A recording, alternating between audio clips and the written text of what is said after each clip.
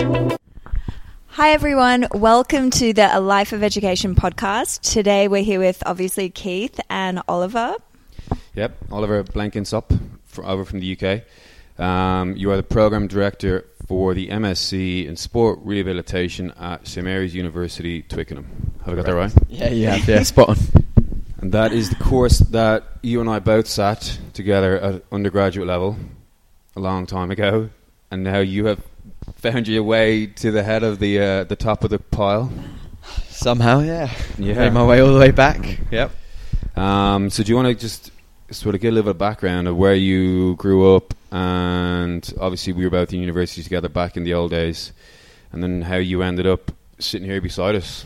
Yeah, sure thing. So as you've already alluded to, went to St Mary's University for my undergrad in sport rehabilitation. I was very fortunate during my years there to go on placement to the States and experience the collegiate system.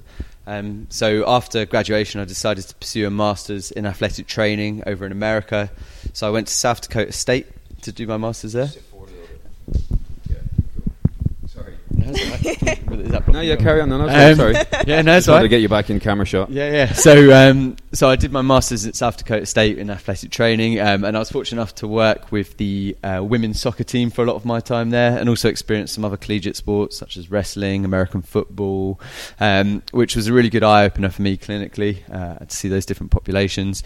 And then after that, I was fortunate enough to get a job in the MLS as an assistant athletic trainer for the Seattle Sounders. The MLS is the Major League Soccer. Major League Soccer, yeah. So it's like their Premier League of America. Wow. Yeah, so I worked there for 2 seasons. They were very successful during that time, so it was quite fortunate again to see some of that success and experience that, and work with some really good practitioners over there, and that was a really good experience for me. And then obviously now I've moved back to the UK, where I'm now course director or program director for the Masters in Sport Rehabilitation, so kind of come full circle in some respects to end up where I started off. But it's been really good. So Oliver is, we're very lucky to have you and to do a course for A Life of Education, and your course is centering around rehabilitation. So what are some of the things that people are going to learn by doing your course? Yeah, so essentially it's going to be an introduction to some musculoskeletal injuries and kind of the processes that we go through to kind of guide our thought processes for the rehab. So what we'll do is we'll start off by, or what I have done is start off by speaking a lot about kind of pain. So there's an introductory lecture on pain, and we don't go as deep as we could do into the pain side of things, but we kind of touch on the tip of the iceberg of pain and how pain can affect the body and affect the rehabilitation process. It's an area that I've started to develop an interest in, or a stronger interest in.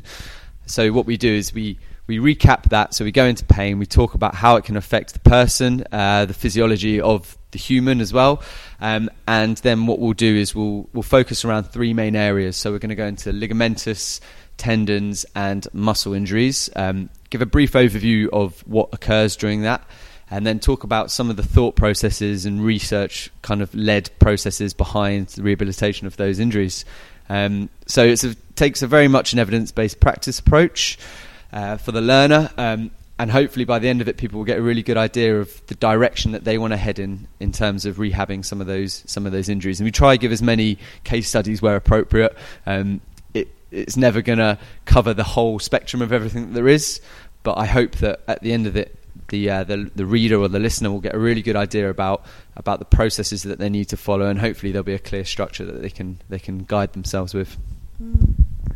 Yeah, I mean, we spoke over dinner last night. We kind of the differences that we're not trying to tell people exactly what to do on this linear sense. It's more just giving them an understanding of the process of healing for different tissues, and then enabling them to create their own sort of programs from there. Yeah, there's so many ways to skin a cat, right? So I think if you have the underlying knowledge of what's going on from a tissue level, from a person's beliefs, and kind of looking at the biopsychosocial model, if you kind of can incorporate all of those into your rehab, and you understand fully the movements required to stress the tissue to help it heal, then I think there's too many exercises and too many different ways to go around treating it. So I think we kind of hopefully give the listener a really good idea about what it is they need to achieve, but how they achieve that is kind of up to them, because people will take so many different routes, and again, it's so specific on who you're treating, which population you have. So yeah, it's kind of, without going down one specific route, it's just leading them in the right direction, and then they can make their own kind of clinical decisions to get to that final point. Yeah, we were saying how like there's a big difference between kind of different loading different people in different ways, and it's not a case of once they can do this exercise, then they can do this exercise, and then they can do that exercise, like you kind of said. And the way I find my practice works very well is when you understand the like you said, the movement pattern and the stresses that the tissue is going to go under. Then from there, it's almost just about being creative and creating like an exercise that bridges the gap between something that's too easy and something that people will be used to, like just changing some slight little position of the foot will increase the stress around the ankle ligaments, or will increase the instability at the ankle, so you can work on the knee. I think that's going to be super important, and that's what I'm looking forward to most, kind of watching the finished product. Yeah, I'm definitely looking forward to learning, and obviously learning a lot from you. One of the things that what do you think, firstly, important things? So a life of education is really about helping personal trainers and helping yoga people and Pilates people understand rehab a little bit better. So what would you be telling them are essential things in taking a client through rehabilitation? I think it's really easy to get it right, but it's also really easy to get it wrong, and you can definitely overcomplicate things. So I think my message to them would be, by the end of this course especially, you'll get an understanding of what it is that you can do right, and then you just need to tailor that to the individual that's in front of you. I think we had that great conversation about relative load and what relative load means. So loading an 80-year-old woman is going to be completely different from loading a 15-year-old child. So I think it's really making sure that you tailor it to the person, but also that there's things that the body will do that you can help, and it's almost like guiding the body in the right direction. And I think you can disrupt the healing pattern really easily, and then that can offset people, and then you kind of lose their confidence and their beliefs change, and so it's really easy to get stuck on this downhill spiral with patients. And I think if you can kind of get them to buy into what you're doing, and a big part of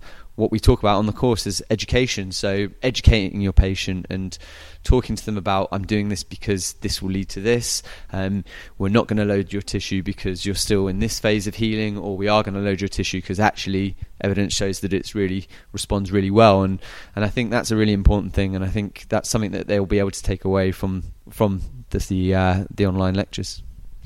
You mentioned earlier a little bit about the psychosocial side of things. So just for people who don't know what that phrase is, how would you kind of explain that to begin with?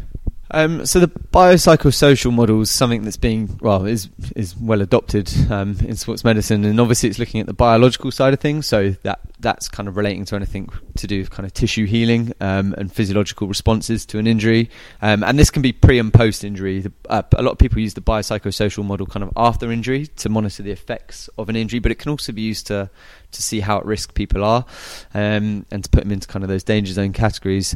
So you've got the biological side of things relating to kind of the tissues, the body, the person as a whole, and then you have the psychological, which is obviously dealing with their mindset. So in terms of beliefs, that's the biggest one for me, is kind of what they preconceive the injury to be about, or that injury to be about. So a lot of people have this idea that tendon injuries are really debilitating and you're not supposed to load them and things like that, and so we'll kind of debunk some of those myths throughout the series, and then also the social side of things, so how it affects them from a day-to-day basis. So is it affecting their lifestyle, their earnings, their social life, friends, families, things like that, and I think we'll try our best to incorporate that into all of our case studies to kind of give people a better understanding of the biopsychosocial model. But there's certainly loads of things out there, kind of free resources on the internet that allude to the biopsychosocial model all the time. Well, just before we started the podcast, we were talking about the effects of the biopsychosocial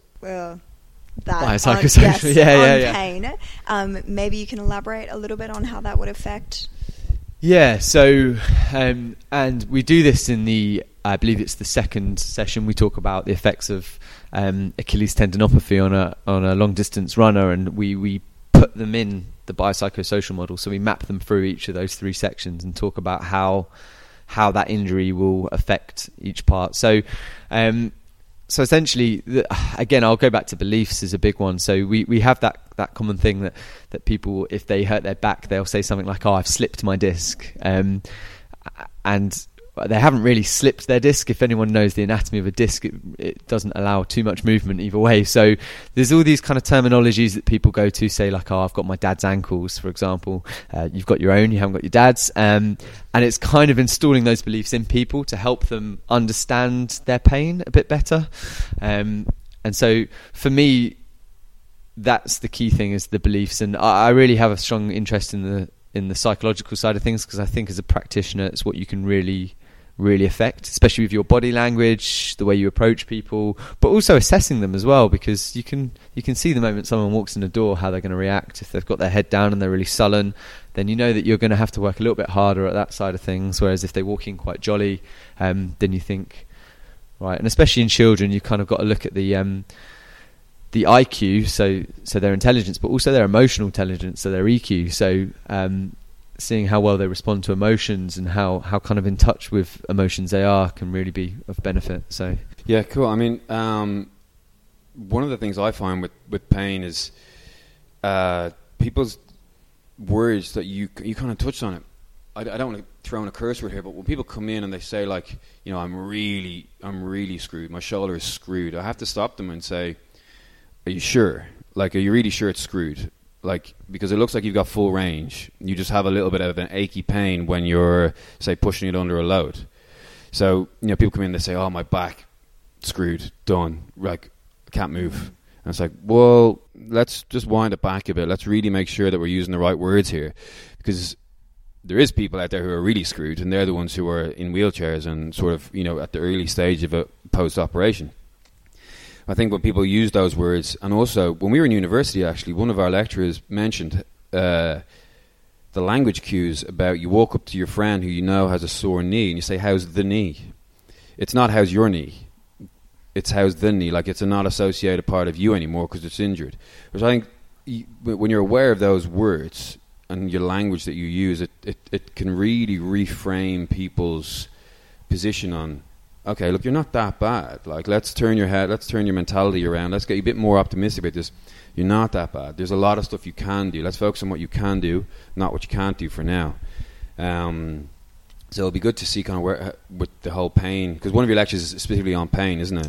Yeah. So as I said, it's kind of that introduction to pain, and kind of just only getting the tip of the iceberg in relation to it. I love the whole idea. I have my own theories about pain. Obviously, none of them are scientific, but what all just...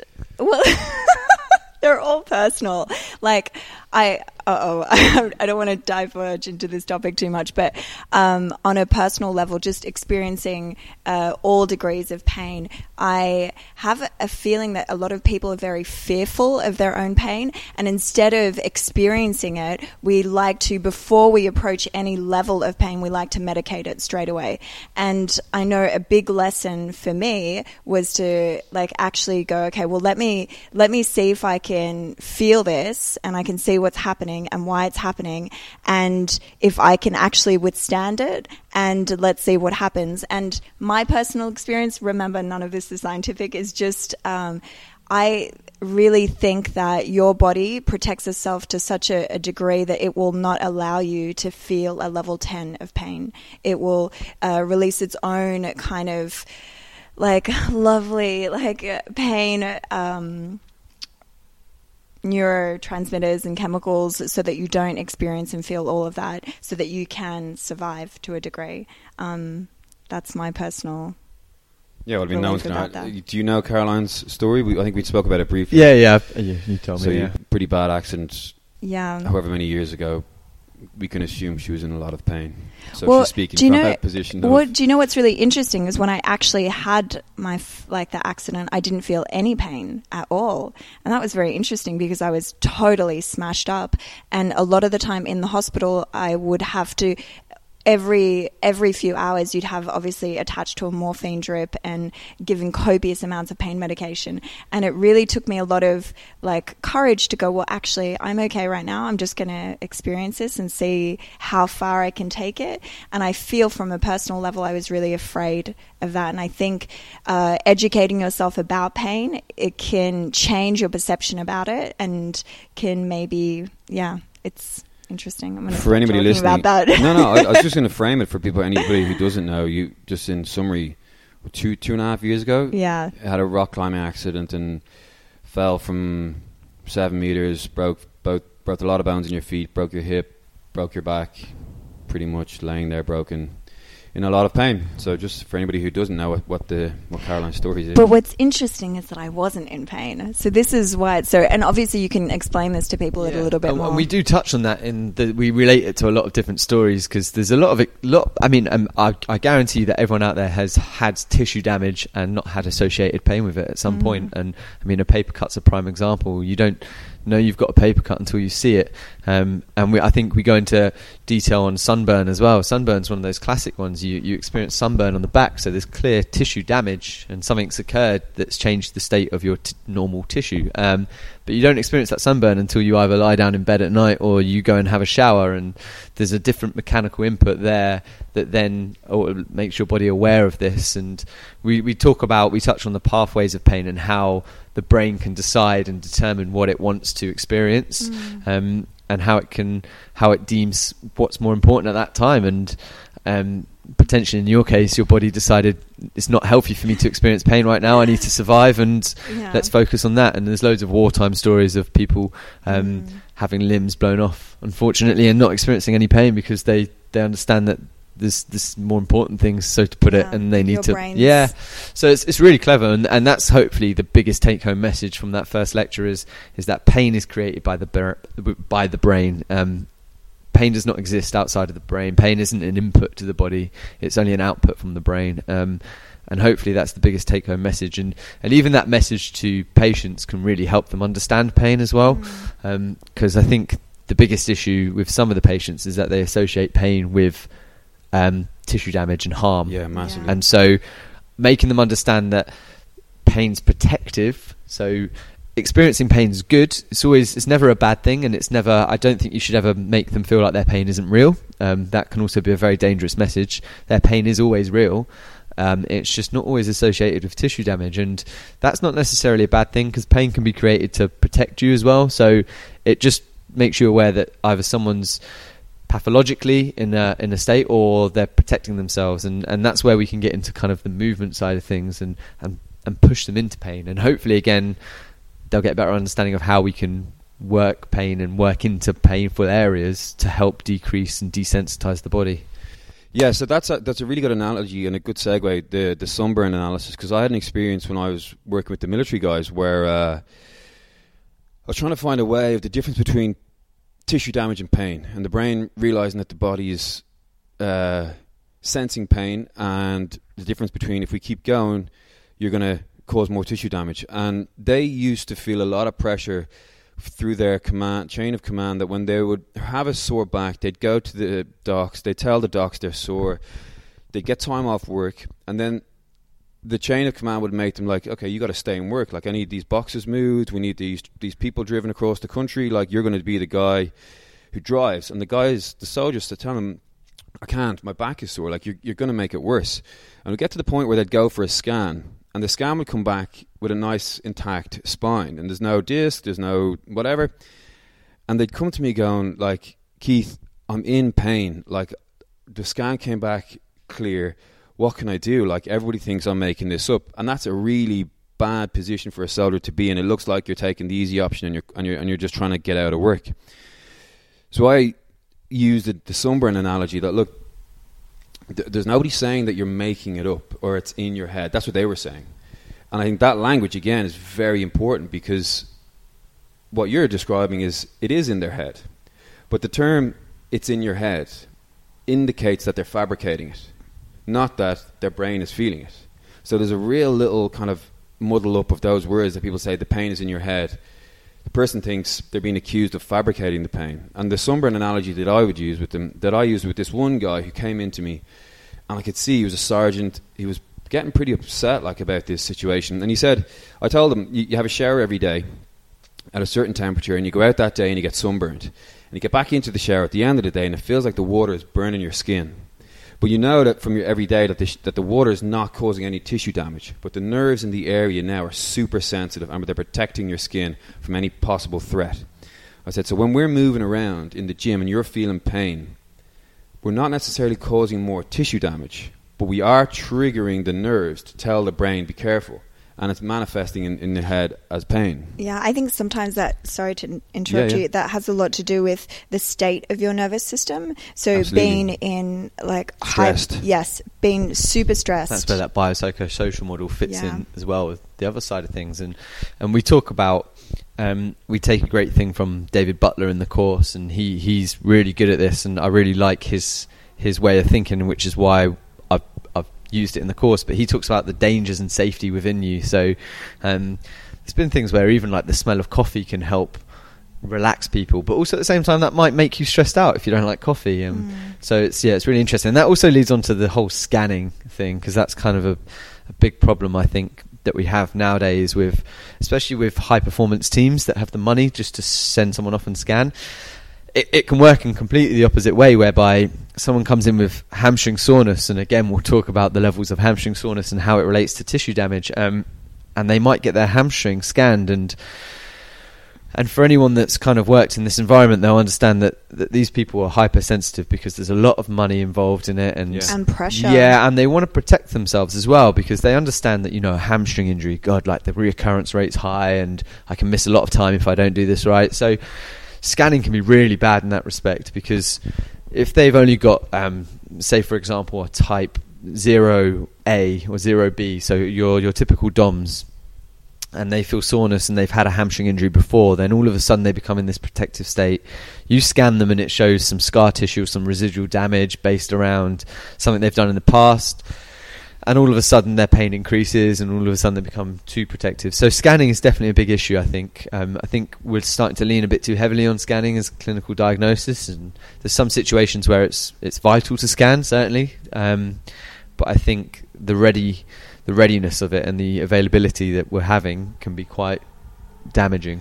That's a good. So then, how would you advise a PT or a yoga instructor or a Pilates instructor who has a patient or a client presenting them with pain and a scan, and either the scan is giving them information that says they're injured, their disc is bulging, or it's saying there's no injury, but I'm in pain. Like, how do you recognize that as a PT who's not got a wealth of experience in injuries?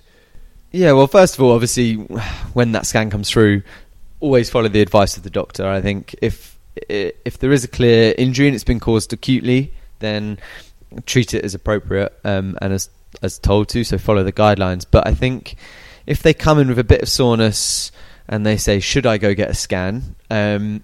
Again, make sure you're doing everything within your remit. So just find out obviously what they've done. It goes back to the relative load. Say for example, a Nordic hamstring curl, it might be very low load for you and it might be very high load for me, and so therefore after that it's the same exercise, yet I'm probably going to experience pain, so to speak, or soreness the next day. And I think again it goes back to educating the patient and understanding what relative load is to them. So how you load them is really important. And if you educate them saying, well, you're going to be really sore tomorrow, then they'll expect that and it won't come as a shock, and you can educate them. But in terms of if they came to you with a scan that showed something pathological, then again, like, that's a really tricky situation. That's where you need to kind of communicate with whoever had the scan or performed the scan, or the doctor that referred, just to get the full story, just to stay safe. Yeah, I mean, for me, like, I have a good amount of experience, like, not so much with the scan, because the scan is obviously observed by the skilled, is it a radiologist or the MRI technician? I can't remember what the term. They write the report, and from the report, everybody kind of follows the lead. But some of the words they use are pretty confusing. You know, they're pretty tough, and they use different words for the same thing sometimes. So I think from my perspective, my advice, if anyone wants my advice, would be to send a direct email to the physio. Find the info from the physio or the doctor and contact them and say, look, this person has come to me and we have this ongoing issue. Can you direct me as to what I should or shouldn't do? Physios really appreciate that. Physios think, okay, well, here's a standout person who knows their remit and they really want to help and they go on that extra bit for the client. But I think what you said is important, that you have to follow the chain of command above. Yeah, and I think after the course as well, we'll touch on musculoskeletal injuries and we'll give timeframes behind, or typical timeframes. Again, these all change relating on to the person and the circumstance. So we'll give rough timeframes of when things will be healed by and when we can start progressing our return to play or our exercises. So from that respect, I think you can still be educated enough to not have to lean on the people above you. In respect to, right, I know that this tissue should be healed within the next week, and we can then progress on to doing concentric eccentric, so we can move from our isometrics to our concentric and eccentric exercises. And I think, again, the patient will tell you a lot. So just if it's symptom led in response to pain and dysfunction, then the progression can be really simple. Do you get pain on an eccentric contraction? Then yes, then maybe we'll just stay with isometrics for another day or so. So certainly lean on the people above you, but at the same time build that confidence with your patient through education, through letting them know that you've experienced a grade 2 tear of your muscle fibers. It's going to take this amount of time to heal. This is our time frame. This is what we're going to work towards. But don't put too much emphasis and too much pressure on them following that, because things do change. Yeah. So that, I mean, it's almost like we're talking about just muscle tissue, which I think is relatively straightforward. Like you said, like some people will just heal by themselves. They'll just get better. The high-end elite athlete needs a lot of care and attention if they're going to reach that high-end performance again. But in relation to someone just kind of presenting with back pain, like everything hurts, even when I'm not exercising, I'm in pain. Getting in and out of the car is in pain. Like, how would you advise someone in that realm who's gone to get a scan or they're on the tipping point of, should I go get a scan or should I not? Like, what does a PT or yoga instructor or Pilates instructor, what advice do they give? Or what do the people who are listening who aren't in that profession, they just wonder themselves, should I go get a scan if my back is sore, or can I exercise, can I push through this, or should I just, should I pull my bootstraps up and get on with it?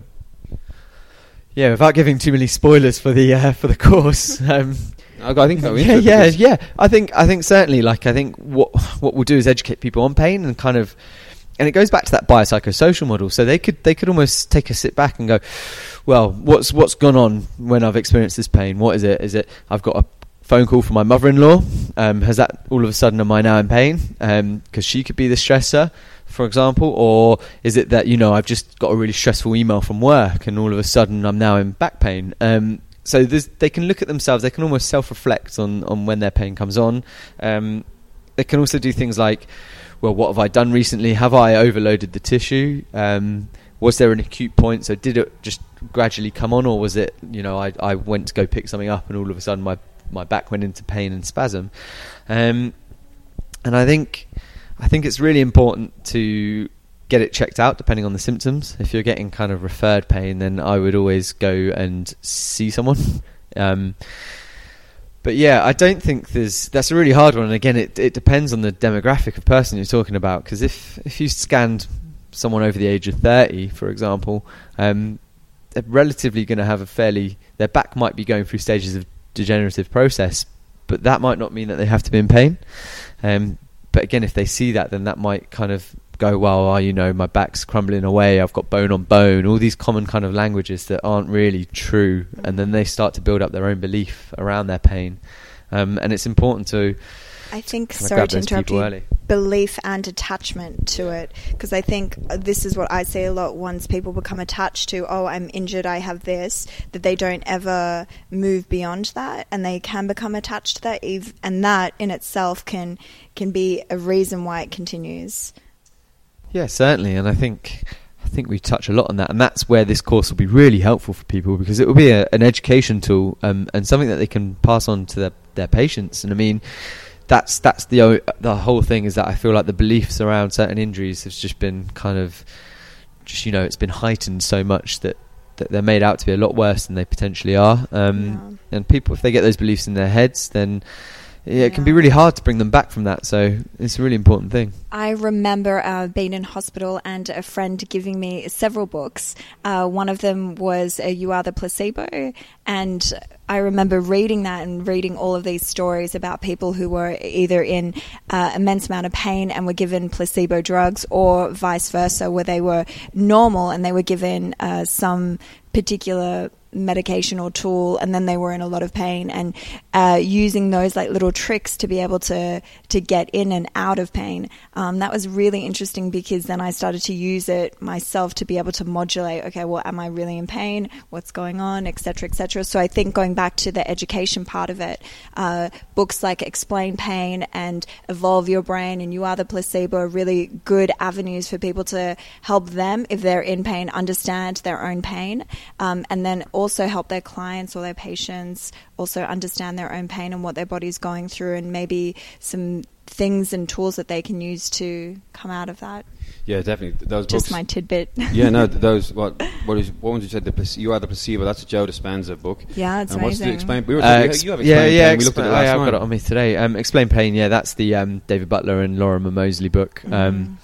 Yeah, I think that's a great one. And as you said, touching on kind of the modulators of pain, and how there's been some brilliant studies out there that have, tricking the brain essentially is what they do. And I mean, associating an input with something auditory or something visual, so playing a sound or looking at a different coloured light. There's been a lot of things around that, and I know Tasha Stanton's played around with sound and back pain, and how you play people a creaky door noise when they're having a pressure applied to their back, and all of a sudden it heightens their perception of what's going on. So it's really interesting, I think, playing around with some of those things. Smell as well. I was going to ask, what kind of tricks did you do? What was it, your little...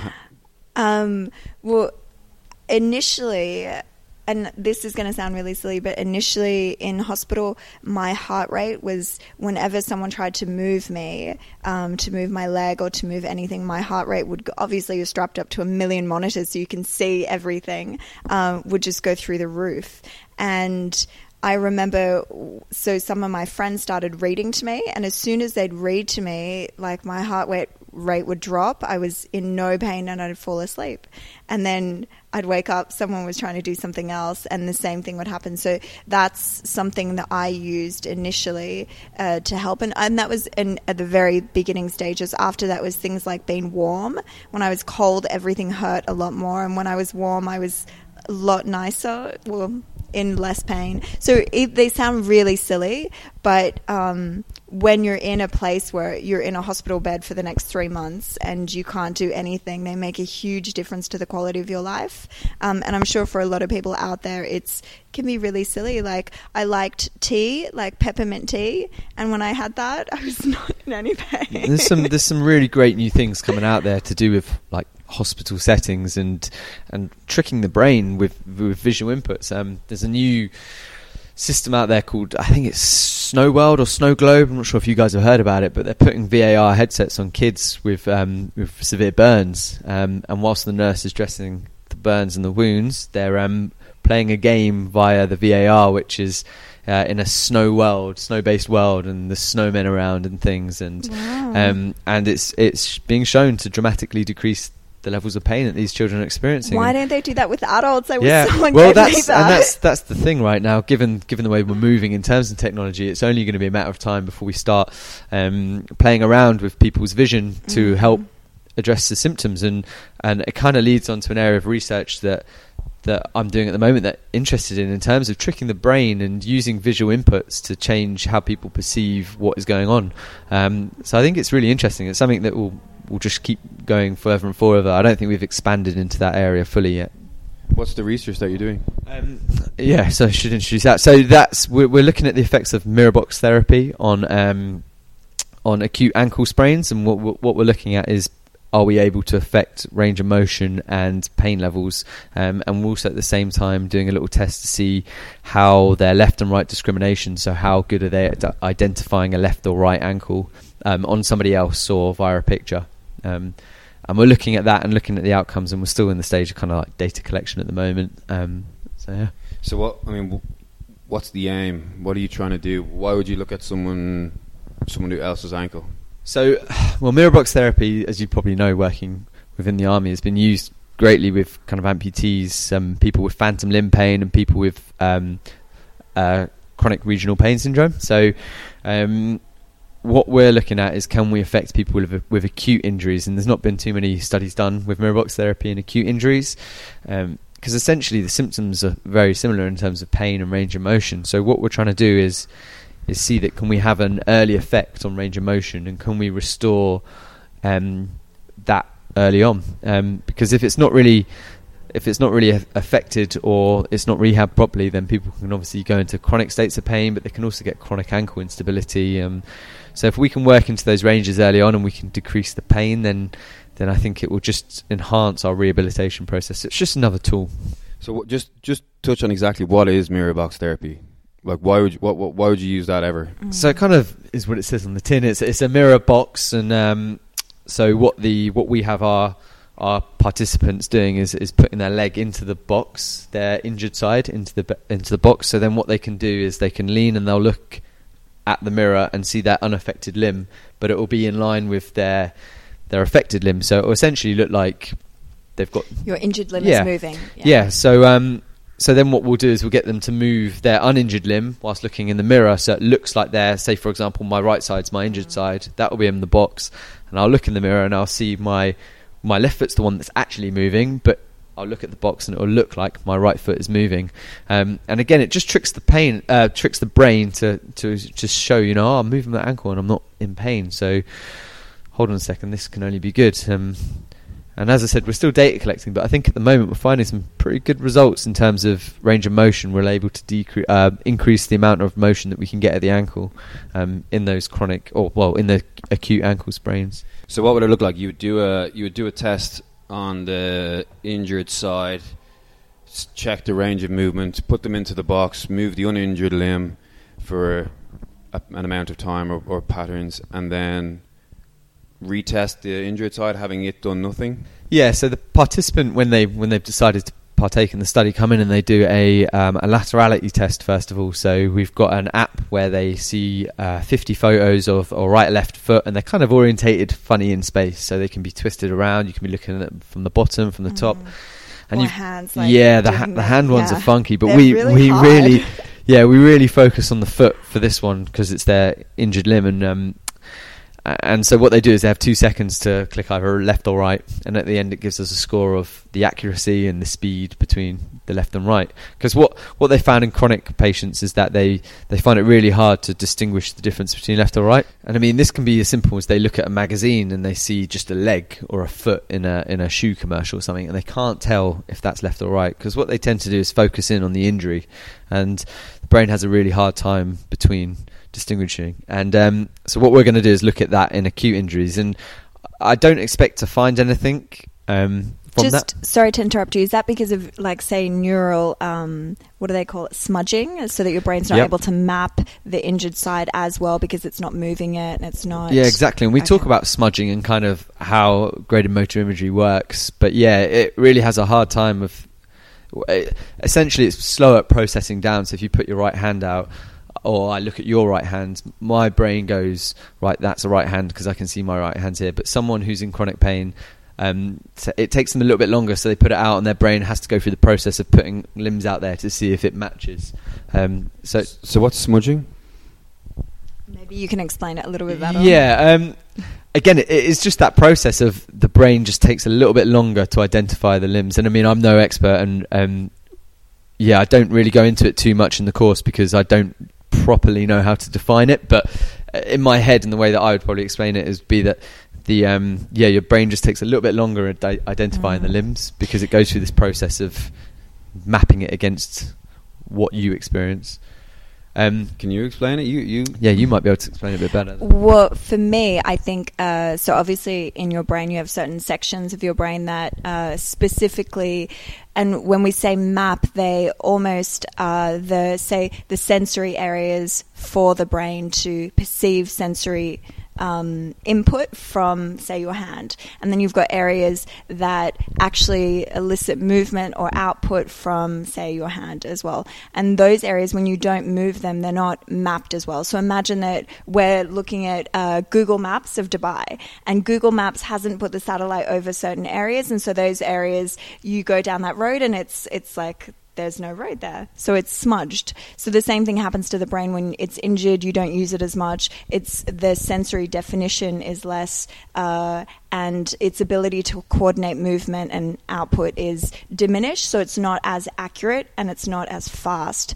And because of that, we tend to phrase it as neural smudging. So that area becomes, it's just like when you say your right hand and your left hand, but you use your right hand a lot more, so it's mapped a lot better. And your left hand, you might use it less, so it's not as coordinated. If you try to write with it, you can't write as well, or you can't catch a ball as well, because it's not as mapped as accurately as, say, your right hand. So that's how I would explain it. I don't know. I think that was explained a lot better than what I said. Well, I was going to take it right down to my experience of it as well, like touching after what you said.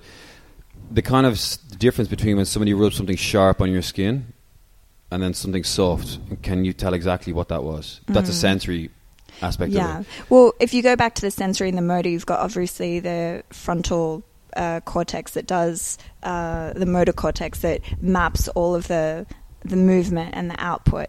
But I think when you're talking about sensory stuff, we call it graphisia, where it's like, say I was going to write the letter 8 on my foot or on my hand. Do I know that that's a letter 8? Can I differentiate between a sharp and a soft object? Do I know that this is a spoon or a fork or things like that? And the better able you are to decipher those things, the better mapped those areas of your skin Yeah, that comes from the brain, or those receptors sending a signal to the brain, and the brain identifying what it is. So when you're talking about smudging in the ankle from an ankle injury, it's that the brain can't really understand where the joint is. It's not getting a clear delivery of signalings. Yeah, so when you look at like the GMI processes and kind of how you progress onto the next stage, you kind of want to be able to decide or decipher if it's left or right limb, and you want to be able to do that within 2 seconds. That's kind of how quickly your brain should work. But yeah, so what we're doing is we're looking at that. And again, because of the fact that they're all acute, I don't think that they should be too much, or there shouldn't be too much different or lag time between kind of deciding. Is that the findings that you found? So far we haven't, I don't know, we haven't statistically looked at that, and as I said, we're still data collecting, so it's a bit harder. There's been some occasions where people have been a bit more or they've been quicker on their injured side and uninjured side, but so far I don't think we're going to see a difference in that, which is fine. I think that might be a good thing. It might indicate that they're not in chronic pain, which is good. But yeah, so then we then get them in and we do a simple knee to wall assessment, so just to test range of dorsiflexion. And again, this is prior to all of this, we've ensured that they can walk in, they're weight bearing, so they haven't had any surgery. They won't require surgery on their ankle. And then what we do is they either go into the control first or the study first. So they'll either be blinded, whereby we do the whole process, but with a towel over the mirror box. So they'll either do that first, or they'll do the actual intervention first, whereby they receive the full mirror box treatment. After each intervention, we grab them out, we retest their range of motion, retest their pain measures. We just use a simple VAS score for the pain, and then they're off on their way. So it's a nice, quick study. And so far, I think we're finding that it is increasing range of motion. And even if you do the blinded study and then go do range of motion, you're not getting the same increase as you are with doing the mirror box, because we were worried that obviously the more time you spent doing knee to wall, the better you'll become at it.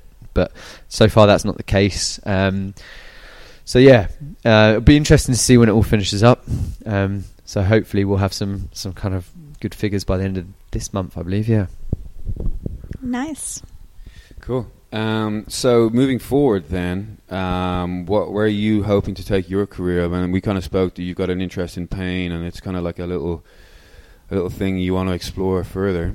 Yeah, so it's still very new to me, but it's definitely something that I find interesting, and I think that's probably a good thing that I find it interesting, and I think that now that I've identified that I like pain, which might sound quite weird, but it's kind of, I think that's good enough for me to say, right, I'm going to follow that and kind of get a little bit more involved in some of those things. So certainly really new to it all, but do have a keen interest in kind of talking about how we can learn more about pain and bring it more into kind of the clinical setting. Certainly. Okay, cool. Amazing. Oliver, thank you so much for coming on today. No worries, thanks for having me. Yeah, it was a pleasure. Look forward to seeing your course. Just do a quick run through. So the course is actually, it's going to have an introduction to pain to begin with. Yeah, so I'll introduce pain, and then what we'll do is we will go straight into tendons. So we'll talk about the pathology of a tendon, using examples, kind of your thought process behind that, and then we'll talk about ligaments, again going through the healing times and the grading systems, and then on to kind of the thought process behind the rehab, and then finish it off with muscles, following exactly the same process. So it should be quite structured in that respect, that hopefully on each of the ones it follows the same kind of introduction, clinical presentations, and then clinical thought process behind getting someone back.